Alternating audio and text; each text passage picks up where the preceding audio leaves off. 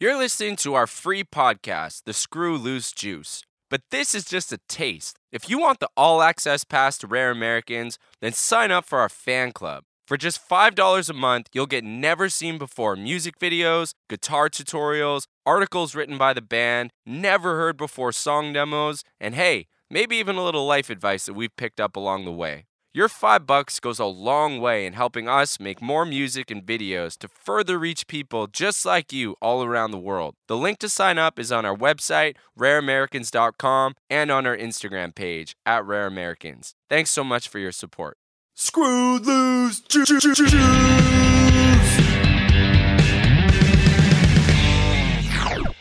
Alrighty, we are here and we got all of your fan submitted questions on the fan club. Thank you very much. And we're going to answer some of them. Right now, we're currently in Bristol. We had pretty much like a day and a half off, which is by far the most we've had on this tour. So it was nice.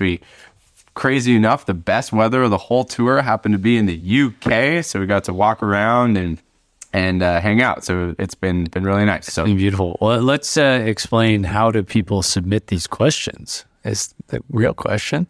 Yeah. And where are they submitting them?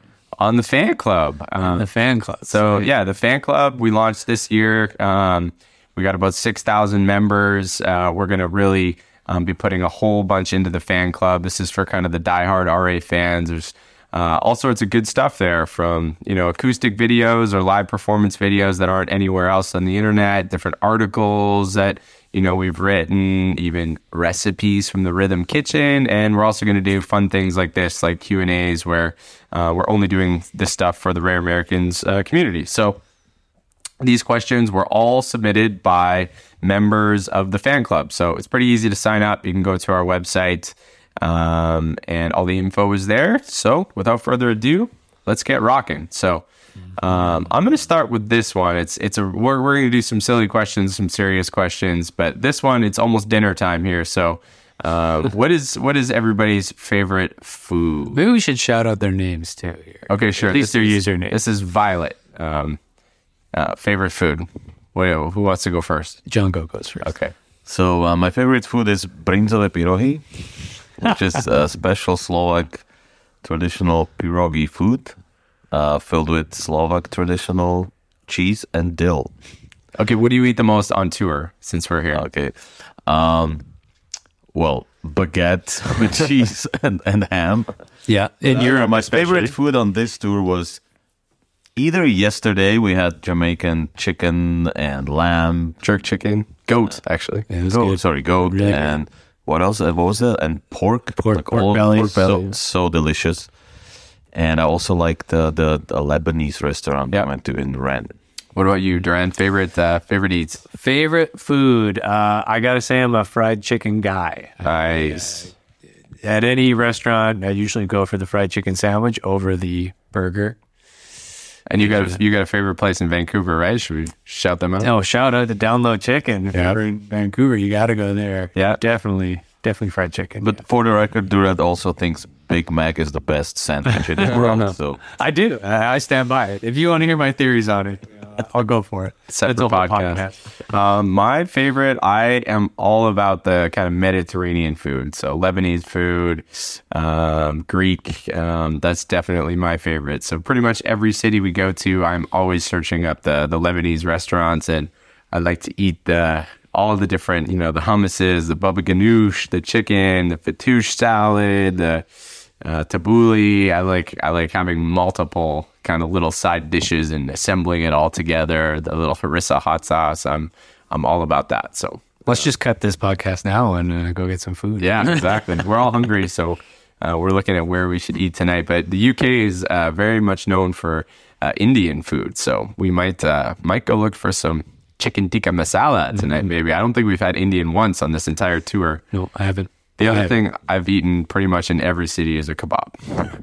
I pretty much have tried the kebab in every single city. So. I thought I'd have plenty of kebabs. I haven't had one. Oh my God. Every city. I had one kebab in Berlin, and because I had this memory from 10 years ago of the best kebab in the world, and my kebab was so average that I'm scared now. to eat. Actually, I ate something sort of a kebab today on the market and it was really good. Yeah, that market was super cool. Yeah. Okay, how do you guys usually spend your free time? Like, are there any other hobbies that you like to do from Cider Spider? Duran, why don't you kick this off?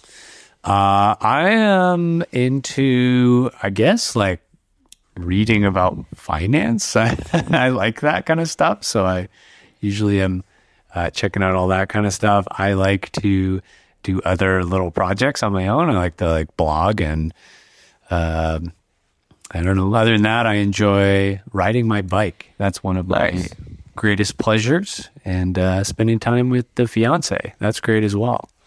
Cool. For me, a couple things. I really like sports. So when we're not on the road, I like to be playing squash or tennis. That's kind of I work out in the gym like once a week just to do weights kind of because it's good for the body, but I don't actually like it very much. But I really like to play sports. So I do that a lot. I really like to cook. So this summer, I'm really looking forward to doing like some camping and just outdoor cooking is like my favorite thing. And I'm very inspired by some of the restaurants we've been to on this tour. So I want to up my cooking game. And then I really like hanging with my pup, whether that's going on walks or doing training or just kind of hanging out. Me, Mish, and Alfie, and soon one more little member. We like to go do all sorts of things. So, By little member, what do you mean? We should be more specific. I mean, little puppy, not little boy or girl. Thank you for clarifying. Yeah, so because I have 2 kids now, there's the time for hobbies is limited. So anytime I have a free chance, I pretty much work on some music or that's it. But before I would say I would go for a hike. I also like to play some sports very recreationally, not like tennis or... I've seen you play tennis. You're pretty good. Soccer. I play with Misha. Yeah. We were pretty You guys even. have battles. We're You guys pretty actually even. super battles. It's so funny watching them play tennis. They're like dead even with each other. They're crazy. And I play chess on my phone sometimes. But, Always playing chess. Yeah, but that's not it's a hobby. It's more like a time killer. How many? I'm just getting better. How many games of chess have you played on your phone? I think it's about 10,000 games. Oh my god! But those are 1-minute games. The game lasts maximum 2 minutes. Gotcha. The whole game. You don't want to play Django at chess. He will kick your ass. Or he'll just mock you the whole time. Yeah. He'll just purposely make bad moves, knowing that 2 moves later he's going to kill you. I think he beat me one time without a queen, actually. Okay, what or who inspired you to take music seriously? Did you expect to grow to such far lengths in the world? From Jaden. Wow, this is a hard question. To take music seriously, that's like, it's kind of like you almost don't start music taking it seriously. It's almost like you start playing music kind of because it's just kind of what you do. I don't know. That's kind of what I found. You're like, you play music, you write songs, you go to open mics, and you're like, okay, well, I want to play shows, I guess now. I guess I need a band, and then I felt like for me, it was like one thing led to another. And then everybody has like, childhood dreams of being the next big band. But for me, it wasn't really like, I don't know. Now I think it's like more seriously in the last few years when, now you're actually touring, you have to pay to make music, to write music, to make music videos. So I think as soon as something becomes, financially you're invested in it, then I think now you have to look at it more, I guess, quote unquote, seriously. I mean, it's a good question. I know, not exactly, but I know the period. It was probably like 16, and I met this guy who was my friend, and he was such a good guitar player, and I was so inspired by that, how good he was, that I wanted to become really good.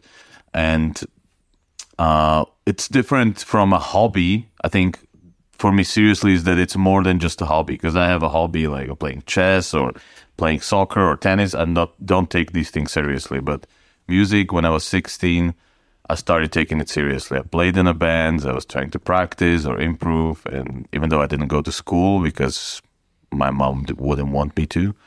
But You mean school for music? School for Yeah, music, yeah. I was taking it just a little more seriously than just the Anything hobby. else? Yeah.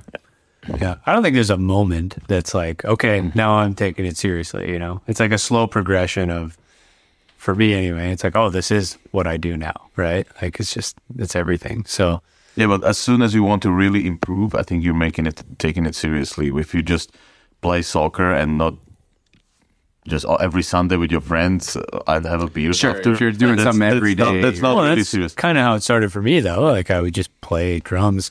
Not practice. I mean, I would practice, but like, that's just what you do when you learn something is you practice. And then eventually it was like, okay, this is now like, people are paying me to do this. And like, it just kind of happened organically. Okay, part 2 of the question. Did you expect to grow to such far lengths in the world? Always. I always think way further than where I am, you know? And like, I'm pleasantly surprised by where I end up. So, I personally didn't expect it at all. I thought the chances of that are so low. So I had no expectations. But now I feel like I have more expectations as soon as it tastes a little bit of... yeah, maybe it's like, it's hopes, your hopes for things versus like what you seriously expect to happen, you know, like what you realistically think will happen. I think I had this feeling in my gut, even when I was like just starting on like the first open mics, that it could be, that a lot of people could be interested in the music that I was creating. But I think it's like the same as when you're a kid and you're shooting hoops in your, you know, in your front yard and you're like, I'm going to be in the NBA. Like every you kind of have those like childhood dreams almost. But then, you know, to your point, Django, once you actually start, you know, going around, you show up in Warsaw, Poland, and there's 450 kids or something. You're just like, whoa, what the hell? Like, how do we go from Chicago to Warsaw to Toronto to Vancouver to Edmonton to Scotland, and there's 400 kids here, like, who are singing every word and buying T-shirts and whatever. It's like, that becomes a whole different thing that it's hard to believe when you're in the moment, but you're also like, okay, well, we're at 400 now. Why are we not at 1,000? Like, it's almost like once you hit the first level, it's, you know, it's hard not to take, and we don't take it for granted at all. That's not the thing, but it's, I guess you have such high hopes and expectations of yourself now that it's like the ship is set sail and you just want it to keep going. Like, That's the point, because I played like in a lot of bands, but most of the time it would be for kind of friends or just in clubs and pubs, and there's not really fans. So you expect like, this is going to be probably where I am and I have to make money for a living, so I'm not going to go further. But now you have 400 kids in Warsaw and Scotland and Edmonton, and you feel like, okay, this could go really further than that. and just remember, like, when we played like in Zurich, which is our lowest selling show we've probably ever played as a band, which had about 100 people. Like, I remember going back to like, we've all played in bands and in situations where there was 4 people. And in that moment, if you could go back in time and there was 100 people there singing your song, you'd be like, oh my God, this is the greatest thing ever. This is the best night of my life. For most of the musicians, I would say this would be the most memorable night of their lives, 100 people singing their lyrics. Yeah. And now you're in that situation, just being like, oh my God, what happened here? Why didn't we sell more? Like, I think it's also we're still pleasantly, at least I'm still pleasantly surprised by all this stuff, right? Like, okay, we know, let's say there were 500 tickets sold at a venue, but the first time you experience it, it's like completely different than I thought it would be. You know, it's like, wow, 500 people is actually a lot of people. I did not really think it was that many people until they're all in one room. You're like, oh my gosh. okay, further to kind of music industry kind of question, Nathan Werner asks, has anything stood out to you that you feel like has changed your lives in a way that you never thought would change since coming into the music industry? Complex question. Yeah, it is a complex question. So lives kind of changing. I guess I think that I've learned so much. Like, I can't believe how much I've learned in the last few years. I feel like, you know, you start in this industry as someone who's an artist. You write songs, and that's really all you're thinking about is writing songs and maybe playing them at shows or putting a band together. You're not thinking about everything else that goes into the kind of the music industry. And I think over the last several years, we've just gotten such a deep knowledge of the music industry and how crucial that is for any success of any artist whatsoever. So I feel like if I was, trying to communicate to any young aspiring artist, it's like, you can write the best song in the world, and that is always going to be the most important thing. But if you don't have any plan on how to get that song out there, it doesn't matter. You have to nowadays, especially in our current kind of climate, you have to be thinking as like a business person and a marketer as well. It's so important, or no one will ever hear your song. And I think for me, it's gotten now to a point where it's like, the industry, I can't believe how hard it is. It is so hard. I feel like if we worked this hard at pretty well any other industry, like you could experience so much more, certainly financial success. 3 people running an Amazon business has got to be a lot easier, and there's a lot more money in it, right? It's just so hard. Like, talking a bit about the music industry, like, we're trying to open up a UK store, a merchandising store, so people from the UK don't have to pay big shipping expenses from the USA. And we get quotes back from a couple different suppliers for t-shirts. And t-shirts here are like double the price of what they are in America. So your margin, you can only sell for so much too, because you can't sell a t-shirt for double here because no one from Europe is going to pay that. No one from here is going to pay that. So sure, inflation is really high right now across the world, but on things like groceries, of course, you have to buy groceries to eat, but you're not going to spend your disposable income. Inflation doesn't count towards band t-shirts. So it stays the same. And that's why I feel like the price of band t-shirts has like more or less stayed the same for the last 10 or 15 years. So for us, that just means that we just have to pay almost double the price to get the same t-shirt that we can in America or Canada. So now our margin per t-shirt is so low that literally we have to sell it for full price to make $5 or something. And then think about how many t-shirts you have to sell at making $5, $6, $7 a t-shirt in order for it to be even remotely profitable. It's just like, it's so challenging. Mm-hmm. Yeah, I think with that question about what in your life has changed, I guess like how much you don't play music, I think is what has changed the most. Like I remember when I was going to school for music, it was 12 hours a day of drums. And now it's like maybe 10 minutes of drums and like 8+ hours of business, social media or marketing plans or something. So I think that's what the music industry kind of does, is it shifts you, and especially modern music industry now, it's like everybody's a business. So yeah, there's so many skills you have to learn, right? I would say the same goes for, because we are independent, so we have to do everything, in the house. But even Dua Lipa, I think she just has to do so much other stuff: Instagram, photo shoots, interviews. Yeah, right? for sure. That's also like, maybe music is,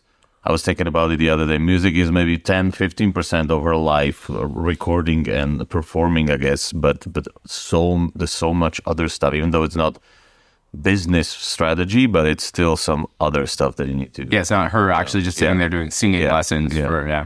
I find with us, it goes in waves, like, because for example, when we're making a record, you're 12 hours a day, literally for 2, 3, 4 weeks straight of only concentrating on music. You're not concentrating on anything else for literally 10, 12 hours a day. So you're so in it. And then once that phases out and now you're going to go on tour, well, we're spending 4 hours a day or something playing music and working on a set and whatever. And then once a tour is over, it's like, well, you might not even go to a rehearsal room or do anything for like 2 months. So it's like, to me, it's like very cyclical. Mm-hmm. Yeah.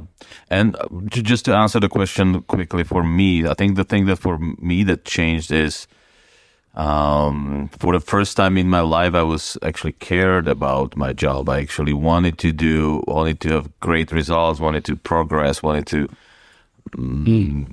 because before I was an IBM, data cruncher or whatever, financial analyst, just the motivation is not the same. It's for sure. You do your job, you try to do your job in a solid level. Of course, I wasn't like a terrible employee. I was still like a good employee, but anytime I could get away from the job, I would, and with this job or when you're in music or you like to create, it's more like, oh, I have free time, let's create something. But also think of like your impact on the team. It's like we have 6, 7 full, team members. So you're, 15% or whatever of our entire team versus at IBM, you're 0.0001% of the entire team. Like, yeah, but also IBM has $100 billion a year revenue. Sure. Yeah, it's a big difference there. Yeah. You're listening to our free podcast, The Screw Loose Juice. But this is just a taste. If you want the all-access pass to Rare Americans, then sign up for our fan club. For just $5 a month, you'll get never-seen-before music videos, guitar tutorials, articles written by the band, never-heard-before song demos, and hey, maybe even a little life advice that we've picked up along the way. Your $5 goes a long way in helping us make more music and videos to further reach people just like you all around the world. The link to sign up is on our website, rareamericans.com, and on our Instagram page, @rareamericans. Thanks so much for your support. Okay, kind of a simpler question. Sam Kerman asks, in Milkman, who recorded the monologue near the end about going back to being a contractor? I don't recognize the voice. That's because that voice was a clip that we actually took from YouTube, which if you search it, you can probably find it. So we actually sampled that, and I reached out 2 or 3 times to the person who kind of, I guess, quote unquote, owns the sample. There was an email address to see if we could clear it or if we had to pay a small licensing fee or something, but they never ever got back to us. So I said, you know what? At the end of the day, I didn't just totally steal this. I actually tried to go out of my way to see if we could do this above board, but they never responded, and we thought it was cool, so we rocked it anyway. So if you search through YouTube, you can probably find it. But don't tell anybody. Yeah, don't tell anybody. Keep that to yourself. Yeah. Who's the biggest gamer in the band? Certainly not me. Well, Django used to be a gamer, apparently, in his youth. I used to play Civilization, strategy games, and It seems so Django, eh? and I used to play also like adventures RPGs, Yeah. but a lot. It was a lot between maybe age 12 to 16, and then I discovered guitar, girls, kind of this high school lifestyle that I was like, I don't have time for playing games anymore. So since I didn't really occasionally play the game. I think I would be probably the biggest gamer in the group. You know the most about video games, for sure. Which is so interesting because our fan base, which we have learned, are big gamers. Like, that's probably the number one, if you had to, target a potential Rare Americans fan, almost number one thing in common would be gaming, I would imagine. But I like gaming culture, too. I think gamers also hang around YouTube quite a bit as well, and we also are on YouTube. So right. It makes sense that we would kind of blend with that culture. So, yeah. Okay, Rick O asks, 2-part question. How do you break out of the mundane and autopilot of everyday life?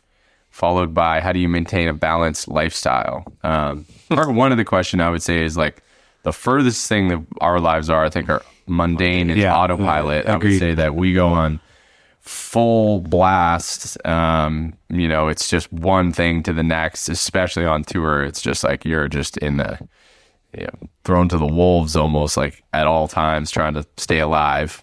Yeah, I would say somebody said the other day, my friend said the phrase, I'm bored. Said, what do you want to do? I was like, I wasn't bored in a very long time. Just, I don't, like, it's a luxury. There's nothing like, I'm bored right now, I don't know what to do. That's why I was actually really interested in the Beaches' new song. I think it's super catchy. I've just found myself singing it in my head over the last couple of days. But I was very surprised by the lyric because it's everything is boring. Wake up and I'm snoring. I wish I could die right here, right now. And I was kind of like, how is that possible? Like, you guys have they've gotten quite popular quite quickly. It seems like they're doing a million things all the time. They're doing a lot of press. They're touring a lot. It's like, I would just imagine that their lives are the exact opposite. Well, maybe it's for the audience. Maybe. Or maybe it's an old song. Or maybe it's from someone else's perspective or something. But certainly from our perspective, it's like things are never boring for sure. But the second part of the question, how do you maintain a balanced life?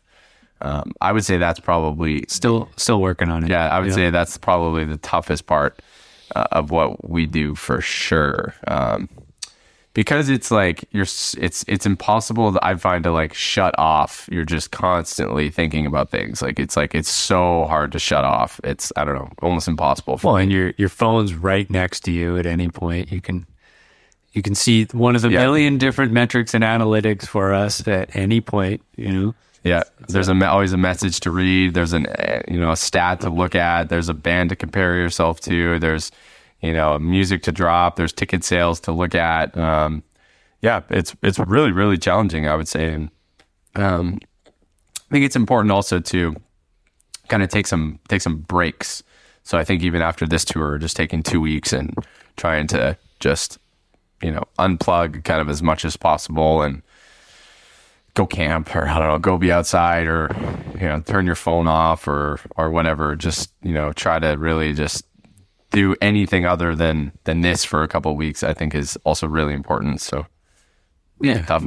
Maybe work towards a balanced life, and slowly, little by little. I think Duran is one of the best of trying to keep a balanced life, like living healthy, taking naps if you can. He was the one who overcome jet lag on day one. I just read a lot about it, so I find read a lot or listen to podcasts. I find maintaining balance is much easier when touring is not a factor. Because I think when we were just at home and we were really just working like a 10 to 6 almost kind of like job, it really was that. It's just, to me, it's almost like the same as any other job. Like if you were a lawyer or something like that, I would imagine you're doing even more at home. So like when we're in those times, it's like, okay, 6 o'clock comes around, great. I know I'm going to go take the dog out. I'm going to go play squash. I'm going to cook dinner. I'm going to go to bed at the same time. I'm going to wake up the same time the next morning. It's like you have much more of a routine. And then as soon as this last year, we've been touring so much that it's like routine just doesn't exist. It's like we have 2 days off now, and then the next day we're going to play a show for 500 people. Then we're going to wake up at 6 a.m. to hop on some train, to get to a plane, to get to a bus, to get to our next hotel that we may or may not be able to check into. Okay, I got to eat some food here. I got to take a shit. Where do I take a shit? Oh no. Yeah. Today I was walking around like, this is a great day. Like, why haven't I done this every day? Yeah. I was like enjoying a park. Yeah. Oh well, I get used to it. Okay, let's do a couple more here. Let's go back to or it's just Nada. What was the design process like for Brittle Bones Nikki 2 and deciding the whole vibe for that music video artistically? Specifically, what was the inspiration for Hank's design? Because I love to draw him all the time. Brittle Bones Nikki 2, well, it followed such a strong narrative. I think the song was so descriptive that both musically and lyrically, I think it really set the tone for obviously what a lot of the design was going to be like. And then I think Crooked City Studios just kind of took that and kind of ran with it. And we did a lot of back and forth kind of mood boards on, what kind of heaven and hell would look like, and the character of God, and they drew Hank. That was their creation, which I thought was awesome. I remember we all saw that character and like, ooh, this guy is cool. We like it. We like it. The God the Devil thing was pretty cool. Yeah, that was cool. Yeah, it was a cool design choice as well. Yeah, so I think that is a really good example of a great collaboration between us and Crooked City Studios. Yeah, I remember when they handed us that video, I was like, this is really cool. Like, there's lots of good stuff in that. Okay, let's check this one out. Back to Nathan here. How has the band's view on the RA community changed since going on your first tour up until now? Well, I would say the bigger change for me was not touring to going on tour, because I think that we didn't really have a good understanding of who our community was up until we actually toured. And then even after the first show, we're like, okay, we see some okay, this is, a vibe of kids. And then, okay, we played 10 shows, 20 shows, and the same types of kids are coming to our shows every time. Oh, now we've played 100 shows and we see that the same types of kids are coming every single time. I think it's taken, several different shows and tours throughout the world to kind of understand who our community is. And I just don't think that we knew that at all up until that point. Yeah, totally. You got to meet them. They're not moshers. No. They don't really like the mosh pit. Well, I will also say 2 reasons. One, we don't have the most moshable music. True. and two, a lot of people just haven't been to many concerts. So That's the biggest surprise, I think. Yeah. How many people that's their first show. or second or whatever, like just haven't been to many shows. So like the whole, what to do at a show or what you could potentially see at a concert, you just don't even really know what to do. So I find that, we kind of have to really lead the audience a lot in okay, clap here, or hey, do this now, and you can kind of move around and be free here, and it's like they're like, oh, I can do this, cool, all right, rock on, this is fun. Yeah, I think I talked to a couple people who came back, like the first time we were in Europe, and they came back and they said that was my first show, the first time I saw us, and then they had seen other bands since then.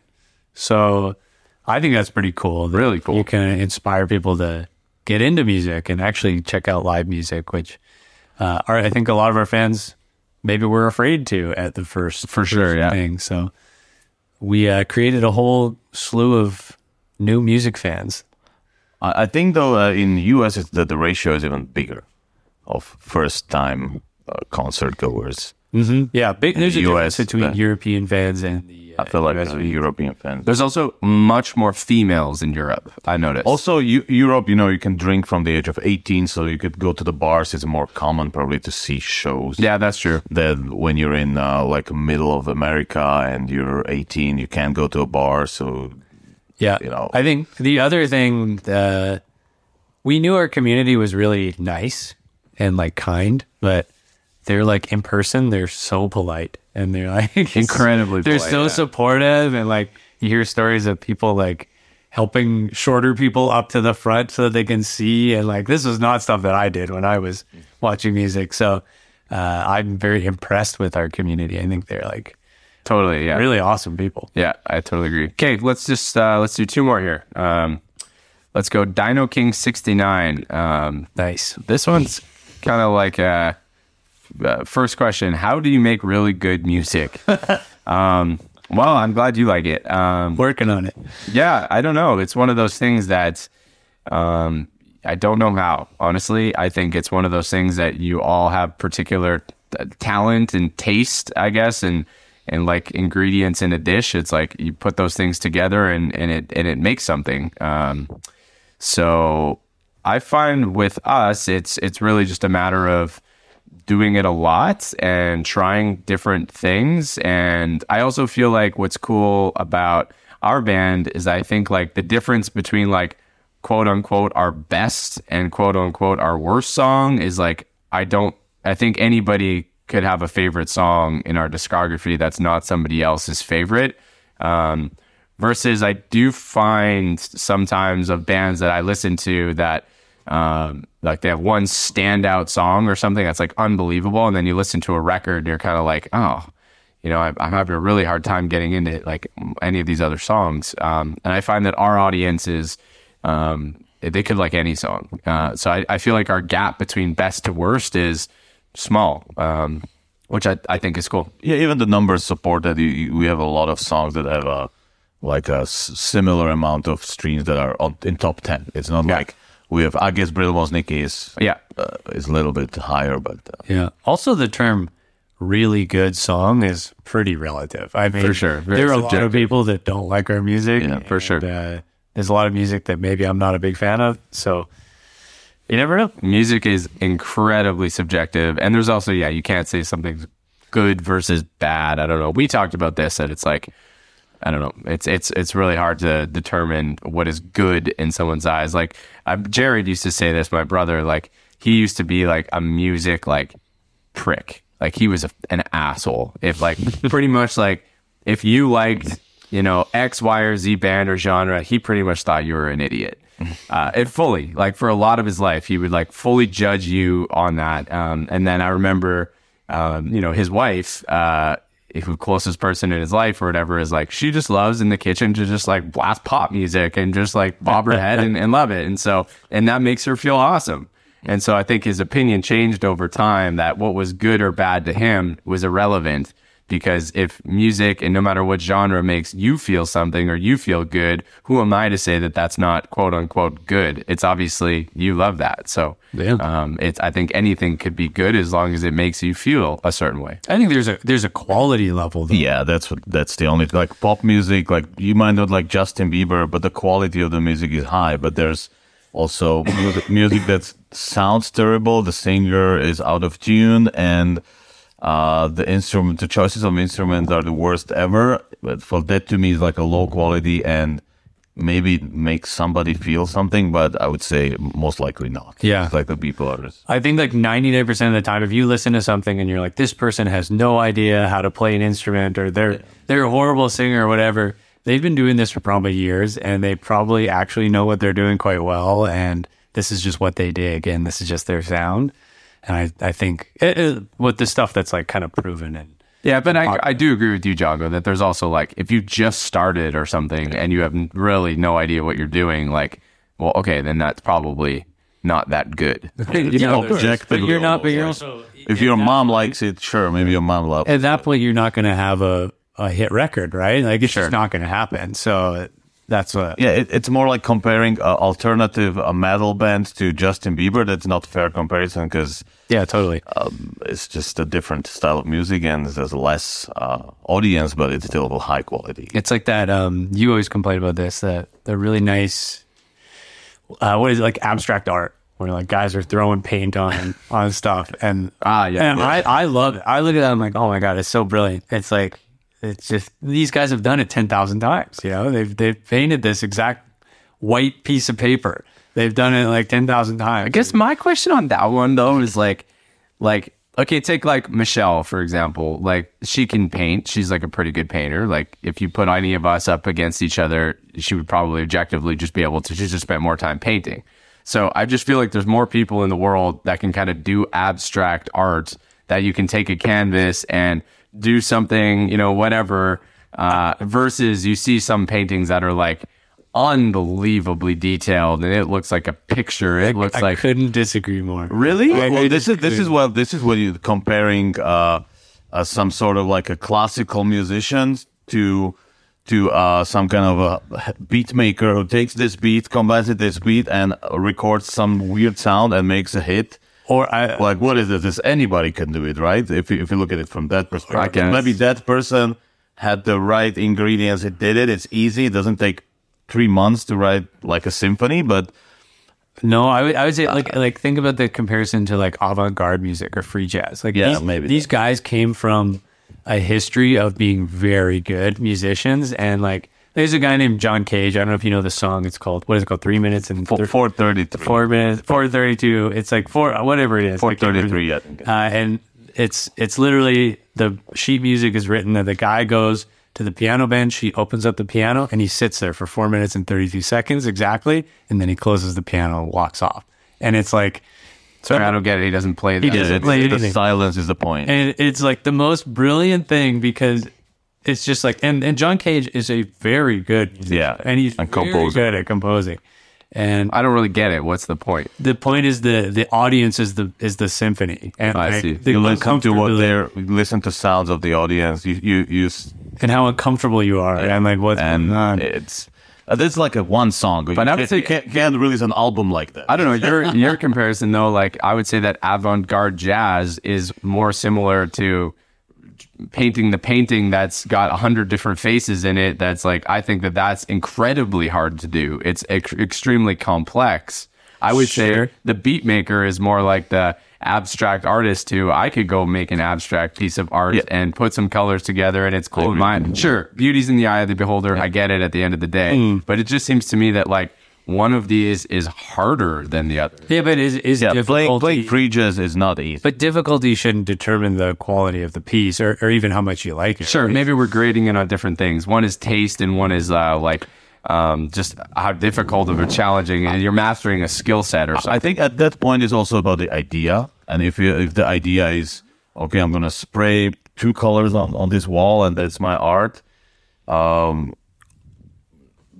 it's maybe there's a great idea behind it. I think if you need to study these things. That's why art, like, is not like anybody can just go like, wow, that's why people who listen to avant-garde jazz or they're not gonna like it on the first try. Like, hey, this is cool. It's you need to know the background, what's the story, what the artist is trying to say. You need to go to galleries all your life, and then you can maybe appreciate it or not. I guess this could go on forever, but I enjoy abstract art. But sometimes it's very stupid.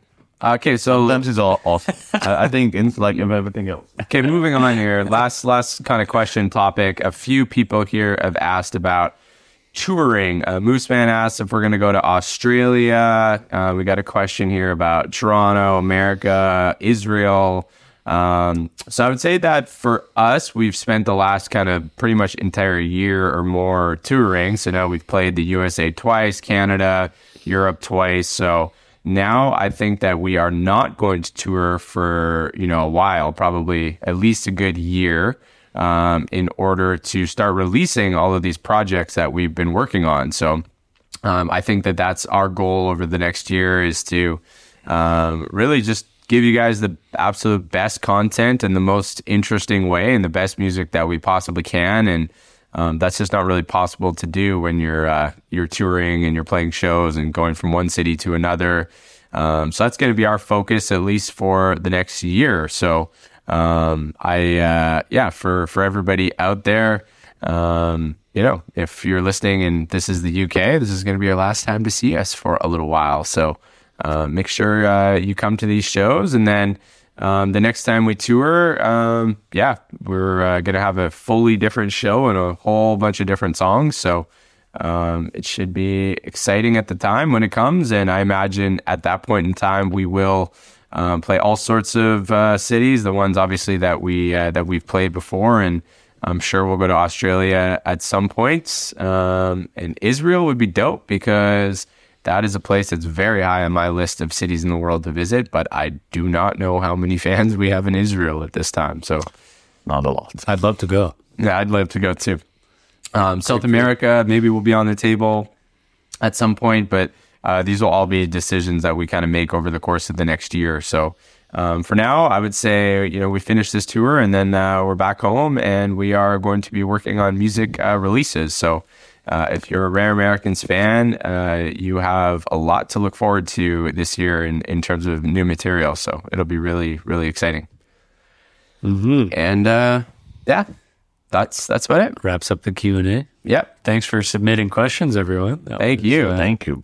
We appreciate all of your questions and your continued support. And if you're coming to one of the shows here in this UK leg, we can't wait. They're going to be some of the biggest shows we've ever played before. So exciting times. And without further ado, we're probably going to go eat some dinner and then go to Flight Club and try to all beat each other at darts, which I'm looking forward to. That's our hobby. Yeah. To go back to the hobby. On tour, yeah. To play darts. We found Flight Club in many different... This honestly seems like the OG Flight Club. It looked pretty cool. It really seems like America took it and put it, of course, they supersized it. And it's it's like 50,000 square foot facilities. And this one looks like it's got 6 dartboards or something. So...